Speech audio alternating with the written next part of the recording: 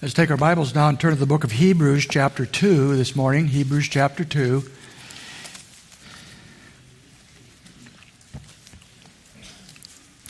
There was a reported story out in the eastern part of the country some years ago of a lady who was driving her car down the street, and she noticed a large truck right behind her. It was very uncomfortably close, and so she sped up to get away, but the truck sped up as well. And so she got even more nervous, and so she turned off to a side road, and the truck followed her. And now she realizes that this person is following her, and so she gets out on the main highway, and he came with her as well. She sped up and went through a red light, but the truck ran the light as well, and now she was in a panic. And so she drove into a filling station, jumped out of her car, opened and ran and started hollering for help. The truck driver, who had been in this larger truck, was right behind her. The truck driver pulled up beside of her car, jumped out of his truck, ran over to the back door of the car, opened it up, and drug out a would-be rapist from that car. This lady had been running from the wrong person the whole time. She was running from the one who would save her from a great tragedy, not realizing the great peril and danger that was right there in the back seat. I think that's a pretty good metaphor of where we are right here in this passage of Scripture. We're looking at a group of people, Christian people, mostly Jewish apparently, who have they're saved, most of them, and yet for some reason they're running away from the Lord. They're seeing the Lord as one who's causing damage to them or danger to them. They're afraid of Him rather than being afraid of the sin that is trying to destroy them. And so most of this book is about talking to people who are backtracking, who are moving the wrong direction away from the Lord, not realizing He's the Savior for eternity as well as for life now, and they were scared of Him.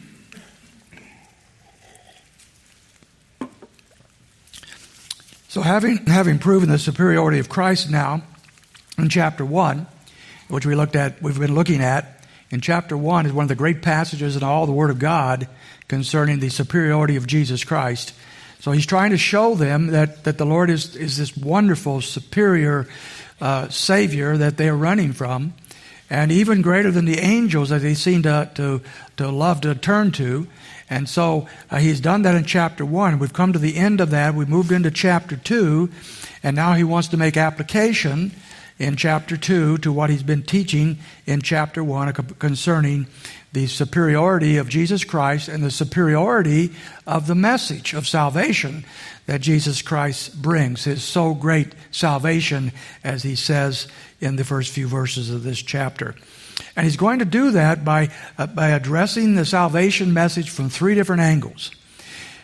First of all, we have two warnings, and we looked at those last week. I'm going to review those this week as we move into them. He starts off by warning them in verse 1 about drifting away from the message. He says, for this reason, and that reason is the superiority of Christ and all that He is, for this reason we must pay much closer attention to what we've heard so that we do not drift away from it. So he starts off with a warning about drifting away from this great message and of Christ who gives that great message. And he tells them they must pay much closer attention to these things than they're doing at that time. And we spent quite a bit of time on that, because if we don't pay attention, he says, we will drift. And that seems to be very simple. So he's given us one of the simplest, clearest messages possible. You don't have to be a Bible scholar to know this. You don't have to be steeped in the Scriptures per se. You don't have to be an academic. You don't have to go on to Bible college or seminary. All you have to do is pay attention to what he's saying here. He's saying you need to pay much closer attention to this message that we have given you, or you're going to drift away. And so we as Christians here, everyone in this room, we need to be very careful that we don't get bored with the things of God, that we don't allow ourselves to take these things for granted, that we think that we already know everything there is to know about the truth of God's Word. We've already heard it all. We need to keep pressing forward. Even Paul said he was doing that, forgetting the things that were behind, pressing on to the things before him. We cannot become idle. We cannot become complacent. We must never grow used to the greatest message ever told, the message of Jesus Christ and His redeeming work for us. But we must pay close attention to that. And You might say to me, well, Gary, that sounds good, but how do I do that? And so we will review quickly some of the things we often say about what you can do to pay closer attention. Let's start off with the fact that you need to have a Bible reading program. You need to be reading the Bible. First of all, a Bible reading program. Now, that's not that hard. You just have to sit down and make a plan. It doesn't have to be complicated. It doesn't have to be detailed. Just set aside a time every day and open up the Word of God and read it. You may have to go to bed 20 minutes earlier, so you can get up 20 minutes earlier. You need to have a place. You need to have a Bible. You need to have your pens and so forth available. And you sit down and just read the Bible. I mean, vary your reading. Read the Gospels for a while to get a good picture of Jesus. Go to the epistles and the teachings that are given there. Go back to the Old Testament and read through one of those books there. Vary your reading, and over time you'll be reading through all the Scriptures and understanding what the Word of God says. You cannot pay close attention to the Word of God if you're not reading the Word of God. That's about as simple as it gets, isn't it?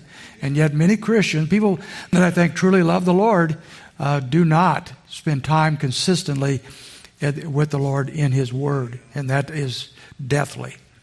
Okay, I want to see how well you know the Bible. All right? I got a test for you. Ready? This is silly, stupid. I shouldn't even do it, but I'm going to. All right? There was a pastor, a guy wanted to be a pastor of a local church, and the elder said, "Sit down. What do you know about the Bible? So give us an overview of your understanding of Scripture." And so as I go through this, see how well you know the Bible. All right? The man looked at them and he said this: "Once there was this man traveling from Jerusalem to Jericho, and he fell among thorns. And the thorns sprung up and choked him. And as he went on, he didn't have any money, and he met the Queen of Sheba, and she gave him 1,000 talents of gold and 1,000 changes of clothes. He got into a chariot and drove furiously, and when he had driven under a big juniper tree, his hair got caught on a limb of the tree, and he hung there many days, and the ravens brought him food to eat and water to drink, and he ate 5,000 loaves of bread and 2 fishes. One night when he was hanging there asleep, his wife Delilah came along and cut off his hair, and he dropped and fell off to the ground. But he got up and went on, and it began to rain. It rained for 40 days and 40 nights, and he hid himself in a cave, and he lived on locusts and wild honey. Then he went on till he met a servant who said, 'Come, take supper at my house.' And he made excuses and said, 'No, I won't. I have married a wife, and I can't go.' Afterwards, he went on and came to Jericho, and when he got there, he looked up and he saw the old queen Jezebel sitting up high on a windowsill. And she laughed at him, and he said, 'Throw her down out of there.' And they threw her down. He said, 'Throw her down again.' And they threw her down 70 times 7. And of the fragments that remained, they picked up 12 baskets full, but besides the woman and her children, and they said, 'Blessed are the peacemakers. At the resurrection, whose wife will she be?'" Now, if you believed any of that, then you need to have a Bible reading program. Right? Okay, I realize most of you aren't that far off, but there's so much in Scripture, so much that edifies, so much that builds us up, and so much that helps us. We have to know the basics as well as the deeper things of God. And so we would encourage you to a Bible reading program. Secondly, listen to the sermons and the Sunday school classes and so forth that we have available here. Take notes if it's helpful to you and needed. Take advantage of the things we offer you, the manuscripts and the sermon notes. The children notes that some of our ladies put together back there are actually pretty good. I haven't ever seen in most places notes for adults that good. So, and you get to fill in the blank too. What can be better than that? I've seen some of the kids get those notes and fill them in before I preach. So apparently it isn't all that hard. But there they are for you to take advantage of those kinds of things.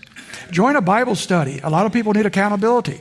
You need somebody that's going to call you to account and say, "Have you read the passage of Scripture this week? What did you get out of it?"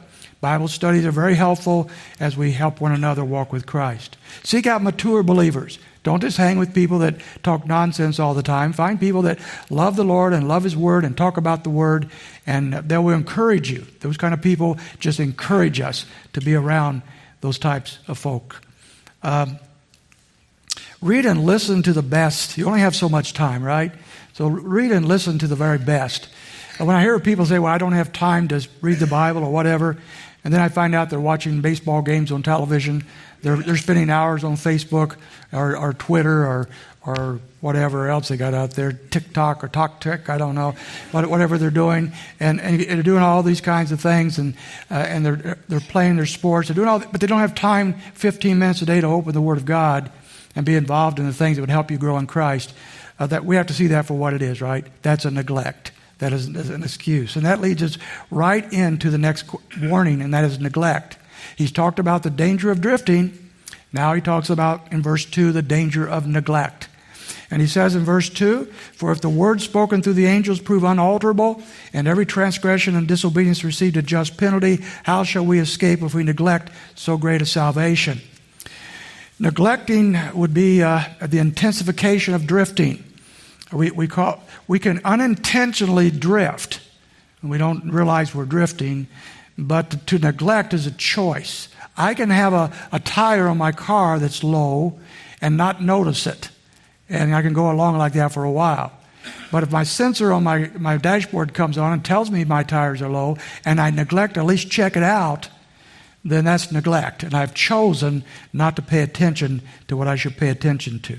The argument here is this. There was a message given to us, as he said in chapter 1, verse 1 and 2, through the prophets in many portions and in many ways. And in chapter 2, verse 2, the angels were involved in this as well. The angels had a part in giving us the Old Testament law. And so if the argument is, if that message of the Old Testament was so vital, so wonderful, that the prophets and the angels were involved in giving it, how much greater is the message given to us through Jesus Christ? That's his argument. If the Old Testament people, some of them neglected the message of the Old Testament, which they often did, how much more horrible is it that we would neglect the message given to us by Jesus Christ? If they deserved a penalty for neglecting the law, what do we deserve for neglecting the message of Jesus Christ? You know, it's one thing to break a law of the state. It's another thing to defy someone that we love or who loves us. I can break the speeding laws and get a ticket and justly deserve that. But if I break my marriage vows, that's far worse. Because I have now sinned not against the state, I've sinned against love. And when we sin against the law, that's bad. We have penalties we deserve. But when we sin against the love of Christ, the one who died for us, the one who saved us, when we sin against him, is so much worse. And that is the argument he's talking about here. When the Old Testament people broke the law, they paid a price. If we break the message of Christ, turn our back on the Savior, so much worse do we deserve. I've been having a great battle this summer. It's a horrible battle. You're going to feel sorry for me when I tell you. It's a battle with a spider. I have this little playhouse cabin in my backyard. Many of you have seen it. I go there almost every morning to read my Bible, to pray, to read books, to be out there. I'm usually out there 2 or 3 hours in a morning at my little cabin. But as I walk out to my little cabin this summer, almost all summer, there's been a spider web right over the doorway of the porch part. And spider web is there. It's been there all summer. A few times I didn't duck well enough and I got some in my hair, which I didn't like very much. But and so every day this summer, I have knocked that spider web down with a broom. And every night this summer, the spider has built it back. And him and I have been going back and forth all summer in this spider contest. And I keep saying to myself over and over, I'm never going to be rid of the spider web until I'm rid of the spider. I've got to kill the spider. But I never did. I neglected it until this week. A couple of days ago, I got up early. The sun wasn't up yet. It was dark. And I had missed the day before out there. I'd been doing something else. I hadn't gone out. The spider was busy. And he built a much larger web over my doorway, and I walked right through it with my face. You ever do that? That is so much fun. And I said, enough's enough. On top of that, as I walked into the cabin itself, turned on the light, I noticed I brought the spider with me. He was huge. I mean, it was a gigantuan spider. And there he was hanging from my hair, you know. I said, Enough is enough. So I looked at the spider. I drew myself up to my full height. And I looked around at the spider eyeball to eyeball. I said, Mr. Spider, we've had enough of this. It's time for a battle. And so I shook him off. I stomped him into the ground and I killed him. And he's dead. Yeah, he's dead. So he's gone. Now the spider web is gone, right? The only way I'm going to get rid of the spider web is get rid of the spider. We're not going to get rid of sin unless we kill that which causes us to sin. We're not going to walk with Christ until we deal with that which is causing us to neglect Him. But here's the sad part of my story. He has a cousin. Okay? It's not over. The battle is not over. Don't you wish you could just confess your sin and you could turn a new page and you leave here today and say, I'm going to be a student of the Word of God and I'm going to grow in Christ and no more problems ever again. And yet that's not going to happen in this lifetime, is it? And so the spiders keep coming back. This morning I met his cousin. But this morning I killed him right off the bat. Okay? We'll see what happens tomorrow. He may have a whole family coming after me. And they're getting bigger. I mean, they're this gigantic spider. But, you know, that's a great picture of our battles in the Christian life. If we neglect that which keeps us from walking with Christ, don't be surprised that we are drifting from Him. We have to deal radically with those issues that get in the way. Now we move on to verses 3 and 4, and he has one more thing he wants to tell us here concerning this great salvation. We can have absolute confidence in the message. The message we've been given, we can have absolute and complete confidence in. Verse 3, he goes on and he says this, after it was first spoken through the Lord, it was confirmed to us by those who heard. God also testified with them both by signs and wonders and various miracles and by the gifts of the Holy Spirit according to His own will. If we are to pay closer attention to what we've heard, then it's important to consider what have we heard, right? What is the message that we've heard? If the message we've heard is about our great salvation, then the logical question should be, what is so great about it? Why does the Scripture tell us it is so great? And the author of Hebrews gives us 3 reasons why it's so great. First of all, because it was proclaimed by Jesus Christ Himself. In verse 3, it is proclaimed by Christ Himself. Now, if we go back to verse 1 of chapter 1, it says, after He had spoken long ago in the fathers and the prophets in many portions and in many ways, in these last days He has spoken to us through His Son. And then He says in chapter 2, verse 2, that the angels were involved in giving the Old Testament law. So he's looking at how the Old Testament was given through the prophets and through the angels. And that message was great. That message was vital. What we learn about the law in the Old Testament is absolutely essential for us to understand our Christian life. But there's a much greater message. And for a much greater message, we needed a much greater messenger. Angels weren't enough, even though they're perfect, sinless beings. The prophets, as godly as they might have been, were not enough for this message. This message had to come through the one who's absolutely flawless, absolutely perfect, the God Himself, through Jesus Christ Himself. A message, the importance of the message will determine how we go about delivering that message. If I want to call the funeral home to determine the date, the time, or so forth of a funeral, I might have one of the secretaries call and confirm that time. But I'm not going to have the secretaries call the grieving family and tell them that I'm sorry for their loss. I will deliver that message myself. Jesus Christ didn't send ambassadors to give us this message. He brought the message Himself to us. That's the importance of that message. Now, secondly, the second reason is so great salvation, it was confirmed by eyewitnesses. In verse 3, he goes on to say, how shall we escape if we neglect so great a salvation? After it was first spoken to the Lord, it was confirmed by those who heard. How did the salvation message spread? Now, we know Jesus Christ never left the land of Canaan. Jesus never moved beyond that space pretty much. He never wrote a book. He never had a message on radio. He never did anything like that. How was the message going to spread around the world? It had to be spread by those he had given it to, which is his apostles. In the Great Commission, as found in the Gospels several times and also in the book of Acts, the Lord personally sent his apostles to take the message throughout the world. Look at some of the passages. Acts chapter 1, verse 8. This is one of the great commissions. As a matter of fact, the last one Jesus gave. But you will receive power when the Holy Spirit, he's talking to his apostles, when the Holy Spirit has come upon you, and you shall be my witnesses both in Jerusalem and in all Judea and Samaria and even to the remotest parts of the earth. How could 12 men take this gospel message all over the earth? Remember, they didn't have cars. They didn't even have horses. They didn't have donkeys. These are poor, common people. They walked everywhere. Most of them had never left within 30 miles of where they were born. How do they take the message to the end of the earth? They have to take that message to the end of the earth through those they would give the message to.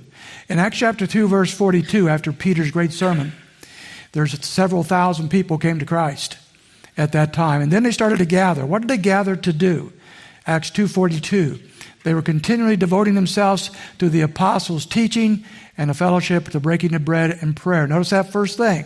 They came for the apostles' teaching. They came to hear what the apostles had to say. Where did the apostles get their message? We've already seen in Hebrews from Jesus himself. They are spreading the word of Christ. So when these people get saved, they hunger for the word of God. They hunger for the message of Jesus. They can't get enough, and so they gather in droves. Matter of fact, at first, every day, they came together, not to hear great preaching. These guys weren't great preachers.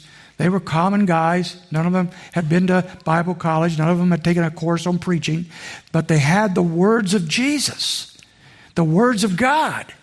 And when the people began to hear the words of God, they couldn't get enough. They're listening to what Jesus had to say, and it changed their lives. It transformed them. And they gathered day by day by day to hear from the apostles what the Lord had given them. And then they would go out doing what? As they began to spread, they did what? They would go out, and what is probably the best known Great Commission passage, Matthew 28:20, teaching them to observe all that I commanded you, and lo, I'm with you always, even to the end of the age. A lot of times people miss that part. We're teaching them to observe all that Jesus commanded us. They weren't teaching the Old Testament law, although that was foundational, and they did teach the Old Testament. But what was new and what was life-changing was the teachings of Jesus, the words of Christ. And he sent them out to teach the world his message.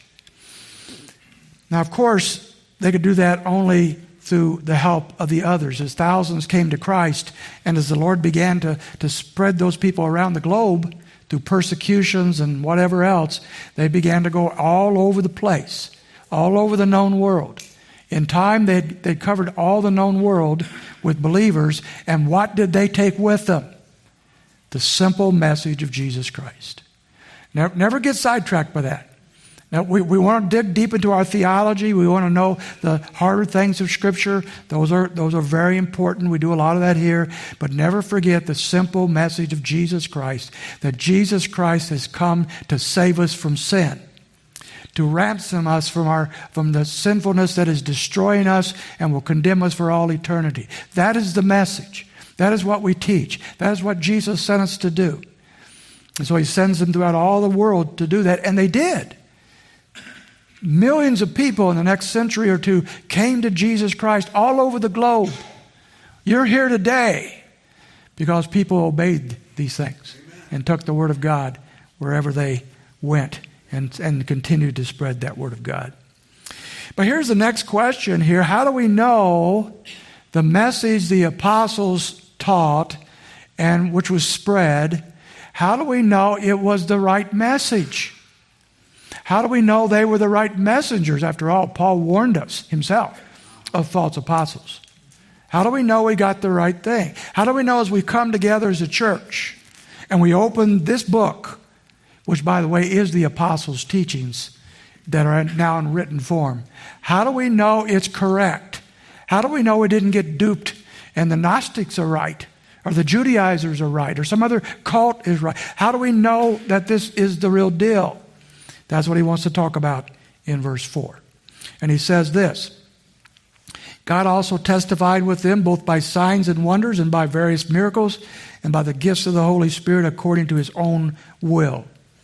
God has gone on record verifying the message of the gospel that was communicated through his Son by giving it to the original hearers of that message, who would take that message around the globe, and he verified that their message was correct by the miraculous powers that he gave them. I want you to note that here in verse 4. He testified with them. He verified that they were his spokesmen, both by signs and wonders and various miracles and the gifts of the Holy Spirit according to his will. Let's analyze this a bit. First of all, who's he talking about? He's talking about the original apostles, the original 11. It says in Acts 2:43, everyone kept feeling a sense of awe. Now this is the first church. And many wonders and signs were taking place through the apostles. Now I'm going to give you a challenge here. This is the first of those, but the miracles, the signs, the healings, the wonders that verified that their message was God's message, the message of Jesus, was those miracles took place through the apostles. So if you doubt that, I want to encourage you to take this week and read through the book of Acts. And note every time there is a miracle, a healing, or so forth in the book of Acts, and you'll find with only two exceptions, every time it was at the hands of the apostles. The two exceptions are Stephen and Philip, who were close associates and sent out by the apostles. They also did some miracles. That's it. Every Tom, Dick, and Harry in the church wasn't doing miracles. People weren't doing this. Was at the hands of the authentic apostles and prophets to verify that their message was actually the message Christ has sent them with. It's Acts 2:43. And then we see over in the epistles, in Ephesians 2:20, for example, speaking of the church, having been built on the foundation of the apostles and prophets, Christ Jesus himself being the cornerstone. That means that on the foundation of the original prophets and apostles, the message of Christ is the foundation of the church. And then it goes on to say in verse 5 of chapter 3, he says, which in other generations was not made known to the sons of men, as has now been revealed to the holy apostles and prophets in the Spirit, who received the message. Not everybody having a mystical experience at home, Jesus showing up in their living room and giving new revelation. It was communicated, revealed to the apostles and prophets in the Spirit. The message came from the apostles through the Spirit to us. And that's the message that we have before us today. Later on, Timothy, in 2 Timothy, Paul writes to Timothy. And he says in 2 Timothy chapter 1. And remember, Timothy now is a second generation servant of the Lord. Paul is the apostle. He has brought Timothy to Christ, or at least part of his early training. And he sent him on to minister. And here's what he says to Timothy.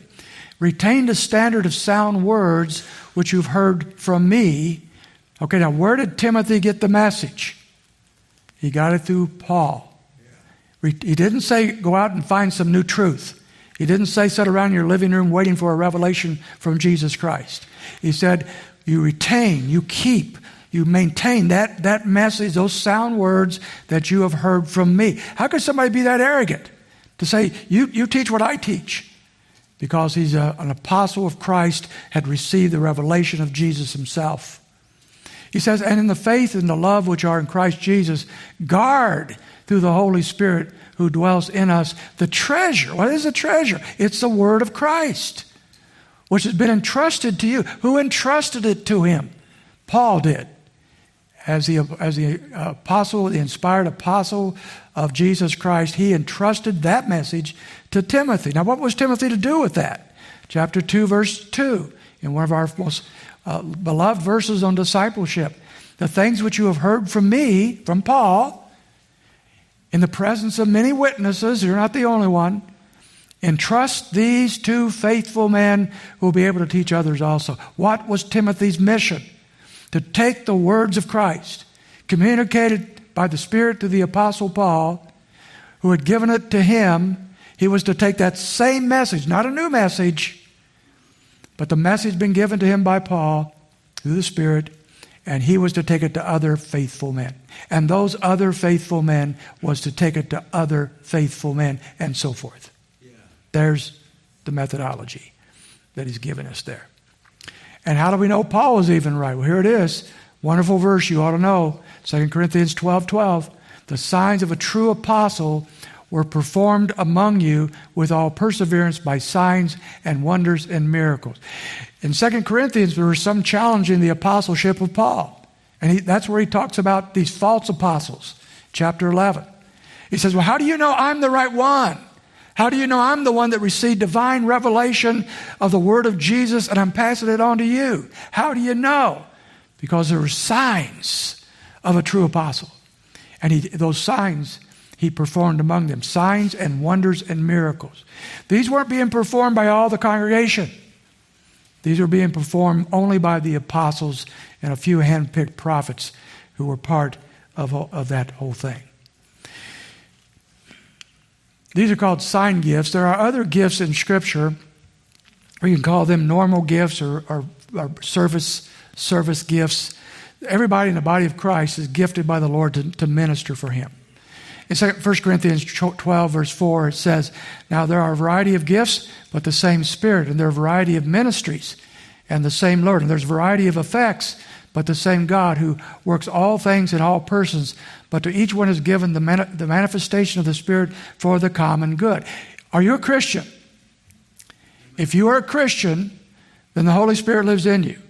If the Holy Spirit lives in you, He has given you abilities, we call them often spiritual gifts, abilities to minister to one another, to build up the body for the common good.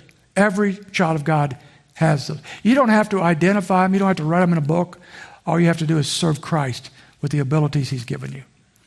Those are service gifts that He gives all Christians. But there's also sign gifts that are found in Scripture. For example, John chapter 3 and verse 2 says this, this man came to Jesus by night and said to him, it's Nicodemus, Rabbi, we know that you have come from God as a teacher, for no one can do these signs that you do unless God is with him. Nicodemus, who was not yet a believer, recognized the authenticity of the message of Jesus because Jesus did what no one else could do. It was a sign that God was with him. We've already seen 2 Corinthians 12:12 where Paul says the same. Jump back very quickly to John chapter 20 with me. John chapter 20 and verses 30 to 31 where we come to the end of the Gospel of John. And John is saying that he has written many things here about Jesus. John chapter 20 verse 30 says this, therefore, many other signs Jesus also performed in the presence of the disciples that are not written in this book. But these have been written, why? So that you may believe that Jesus is the Christ, the Son of God, and that believing you may have life in His name. Jesus performed signs, wonders, and miracles, not to dazzle the congregations, not to impress people, not even basically to heal people, although He did that. Jesus did these things to show who He was. He was the Son of God, and believing in Him would give you eternal life. And that is why He's done that. And so signs, as we go back to our passage, is very important. He speaks about those signs in verse 4. Signs point us in a direction and give us confidence. how we need signs. Marcia and I were in England about 25 years ago, and we rented a car over there to drive around. We really enjoyed it over there. It was a marvelous experience. It was also extremely stressful. One of the reasons it was stressful is you're driving on the other side of the road, and all the cars there are clutches, which I knew how to do that, but you're shifting with the left hand on a 5-speed clutch situation, and all the roads are backwards. Everything's over there is backwards, and I'm trying to drive this car. And it was one of the most stressful experiences of our life. Marcia just about died herself just watching me drive. Stress, talk about stress. It was overwhelming. She often had her leg up over her head trying to guard against me hitting something. And it was a pretty scary thing. If there are such a thing as guardian angels, I'm not sure there are, but if there are, mine retired after that week. It was extremely stressful. But there's another thing that was stressful. We discovered in England, at least where we were at that time, that the English people don't apparently believe in signs. When you're going somewhere, they just assume you know where you're going, apparently, because there was never any sign, almost never, of where you to go. It's kind of like, go down to the Black Cow and turn right. Go 3 kilometers to the 3 sheep and turn left. You know, we were lost all the time. Now, I get lost here a lot, but over there, we were just constantly lost. It was so stressful trying to find our way home at night. And it seemed like every night we went a new route and never could make it. We needed signs. It wasn't like America where you have signs everywhere. It was just stressful. Signs give us direction and they give us confidence. Signs point us to where we ought to go, and it tells us we're on the right road. I'm always happy to know I'm on the right road because I'm not always sure about that when I'm driving my car. These signs tell us that we are going the right direction, and it gives us confidence that the message is the one that God wants us to have. Now, these Hebrew Christians, look at verse 4 again. They had seen these signs, but where had they seen them? Not at church, not among their own congregation. Notice very carefully, and you might want to circle this about 5 times in the text. God also testifying with them. That's missed so often. He didn't say testifying with you or the people in your church. Past tense, them. Who's the them? The apostles and the prophets who were vindicated by the signs and wonders of Christ.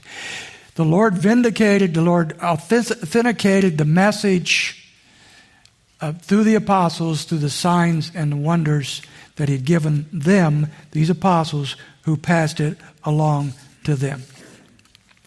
These miracles and these signs, that's just kind of an application of sorts. These are not things that the Lord wanted us to chase after for the rest of church history. And much of the church today, worldwide, is all enamored with these miracles and healings and tongues and prophecies, which, my friends, have all ceased with the closure of the New Testament and the death of the apostles. These were signs given to them that they had the message that was right, and that message was a message given to us. We're not to be chasing after miracles and signs and wonders. We're to chase after Jesus Christ. If you want to know Jesus Christ, turn to His Word, and He'll tell you all about Him. Not the signs and wonders that distract. Is that biblical teaching? Well, Hebrews chapter 1, verses 1 and 2, we've already seen that He spoke long ago to the fathers and prophets, but now He's spoken in these last days through His Son. Do you see a third time of revelation there? You do not. There's 2 periods of revelation. The Old Testament revelations and the revelation through Jesus Christ and His apostles. This passage here, 1 Corinthians 13, 9 to 10, I'll just give you a few quickly. For we know in part and we prophesy in part, but when the perfect comes, the partial will be done away. I think that's in a context of the truth of the knowledge of the Word of God. When the Word of God was complete, there was no longer needing of other prophecies. In Jude 3, verses 3 and 17, Beloved, while we were making every effort to write to you about our common salvation, I felt the necessity to write to you, appealing that you contend earnestly for the faith which was once for all handed down to the saints. It has once for all been handed down. How?